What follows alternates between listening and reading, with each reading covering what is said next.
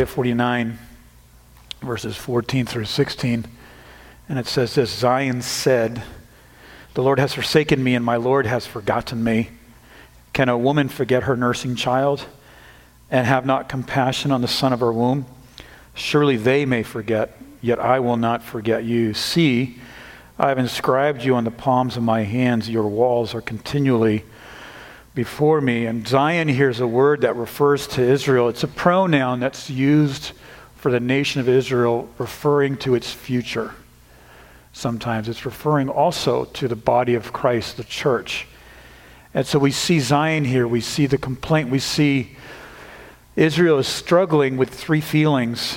And these feelings are abandonment, being number 2, being forgotten, and number 3, just surrounded by needs. The Lord here in this chapter, and actually the first 13 verses of this chapter, chapter 49, is really talking about all that the Lord has done for Israel, all that God has done, all the blessings. And how many times have we talked to our kids about how much we have done for them, how much we've given them, that we graciously gave them something that they didn't deserve, or we gave them extra. And then they come around with what we see here in verse 14, but I feel forsaken. And I feel like I've been forgotten.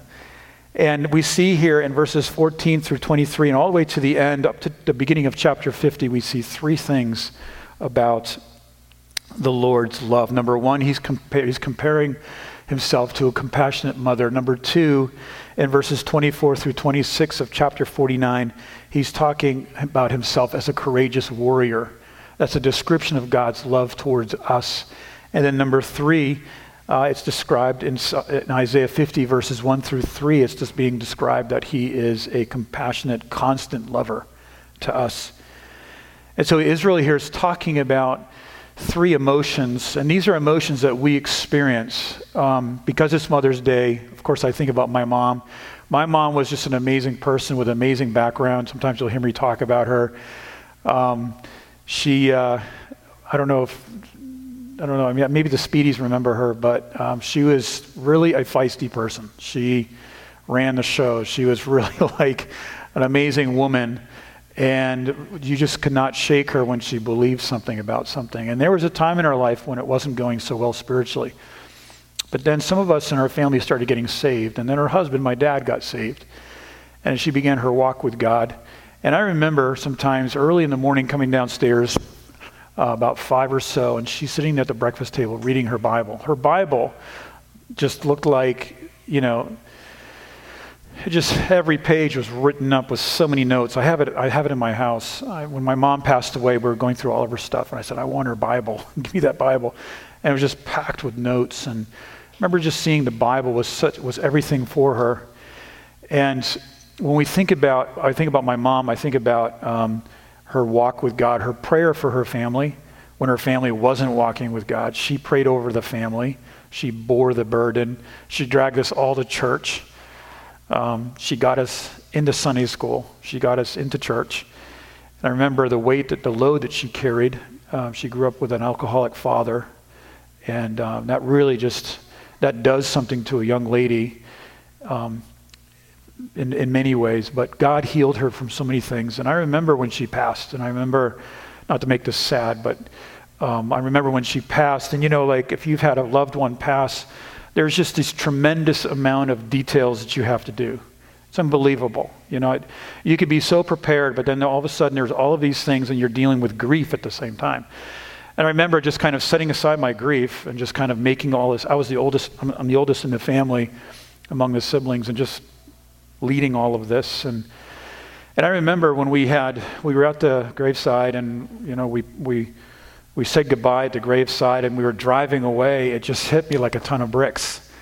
I mean, there's all this grief and joy because she was in heaven. That she had tremendous arthritic pain, unbelievable. And she would never, ever let anybody help her.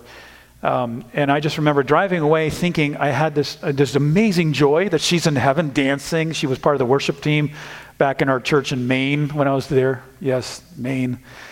And she loved outreach. Oh my gosh, she was just all the time. She was out. She had her cane. She was just like doing outreach. And And she would just go up to these really young people that just look incredibly intimidating, and she would just go up and love on them, talk to them. We're like, Mom, please, like, don't embarrass us, okay?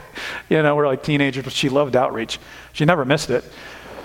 And I remember as I drove away, my wife was in the car, Caleb wasn't with us yet, and her brother was there. And I just remember like just being hit. And I had to pull over. I was just a wreck. And I was, not because of pity, but also just this joy, but also this sense of just abandonment.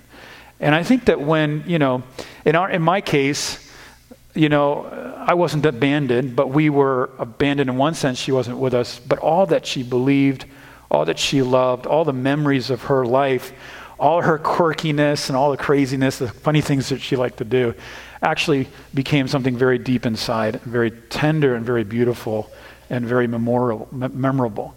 But I remember also feeling this sense of abandonment. And I think that sometimes in our Christianity, because of the details of life, we can actually identify with Zion, with Israel, and say, I feel abandoned.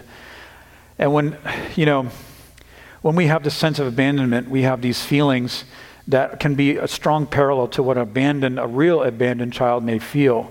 And that's number one, feeling unloved. I don't feel loved, that's what Israel is saying. I feel abandoned. I'm struggling with feelings of unlovability. Israel felt like that they were abandoned and that they weren't loved, or that they were left behind. But number two is that this is a much more powerful, deeper meaning, a feeling, and this is feeling forsaken and forgotten. I think that when there is a biological mother that loses her child or is adopted out because of a circumstance, no matter what kind of state that biological mother is in that loses her kids, she never forgets about her child. She just never forgets, no matter what state she's in. And I've seen that happen. When we were going through the foster to adopt program, part of the program was just us, my wife and I, understanding how a biological mother feels when they lose their child for whatever reason. And to have compassion on that person. And to think about that person. And that's really a world right there of ministry, of moms that lose their kids because of whatever happens. But here Israel is saying, we feel forgotten. A biological mom, in whatever state she's in, she's never going to forget her child. She's going to remember her child on Mother's Day. She's going to remember her child on her birthday. And so, but Israel is saying, I feel forgotten. And this is really this is a radical thing that sometimes the devil will try to project at you that God has forgotten you.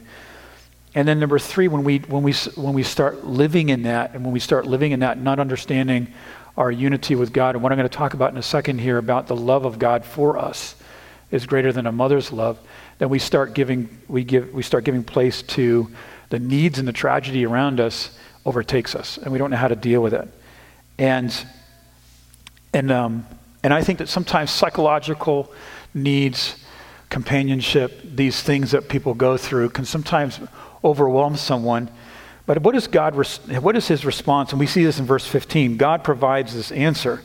He gives a response, and then verse 16, he takes action, and then we see that God does something. And so verse 15, God provides an answer. Can a mother forget the baby at her breast? Though she may forget, I will not forget you. A mother's love for her child is not just physical and emotional, it's unconditional, as we heard earlier. It raises the question, how indestructible is a mother's love? Yesterday, I was just kind of reading through some stories about the indestructible love of a mother, mama bear love, right? And this kind of love and I read 3 stories that were just incredible. One of them was that there was a mom, she lived up near Hudson Bay just north of Quebec, up in Canada, where there's polar bears. And she was out, her kids were out in the playground. She was a little bit off in the distance doing something. She hears kids screaming, and she turns around and there's this polar bear, 700-pound polar bear, 8 feet tall, there sizing up her child, her little one. So she just goes right over there, right? And I thought, mama bear meets mama bear. And she goes right over there, gets between her child and this 8-foot bear, which you never approach a polar bear, right? Like, that's not what you do. And she goes up and starts punching it. like starts boxing this bear and kicking it. And then the bear kind of just takes one swipe, knocks her down, jumps on her, and she's like doing this bicycle action with her legs and just kicking this bear, right? And this bear just kind of backs off, doesn't know what to do. Someone finally grabs a rifle and puts this bear down. And she goes to the hospital, and she's like, she has no injury on her. She just has like some scratches and a black eye. And that mother was not going to give up that child, no matter what was going to happen, no matter what that bear looked like. Now, if we see that with a human mother, how much more is God's love towards us? I read another story about a mother. On her first Mother's Day, there's a picture of her with her baby, and she said, I would go through fire for this baby. Right? Right, moms? Would you do that? We would. You would. I say we, I'm not a mom, but you would. This mom, not too long after that, she was in her home, 4 o'clock in the morning, a house caught on fire. She wakes up, she looks at her bedroom door. There's a bright light behind it. There's fire, smoke. She literally runs through the fire, grabs her child.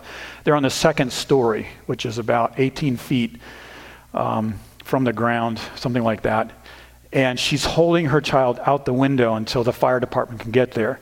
The dog's passed out. And so, and then there's a point where she couldn't, the fire was right there. So she literally jumps out the window, 18 feet, falls down, grabs her baby like this, lands on the barbecue, thank God for barbecues, lands on that thing, bounces off of it, and then she positions herself to land on the ground on her back with the baby and with the infant in her hands.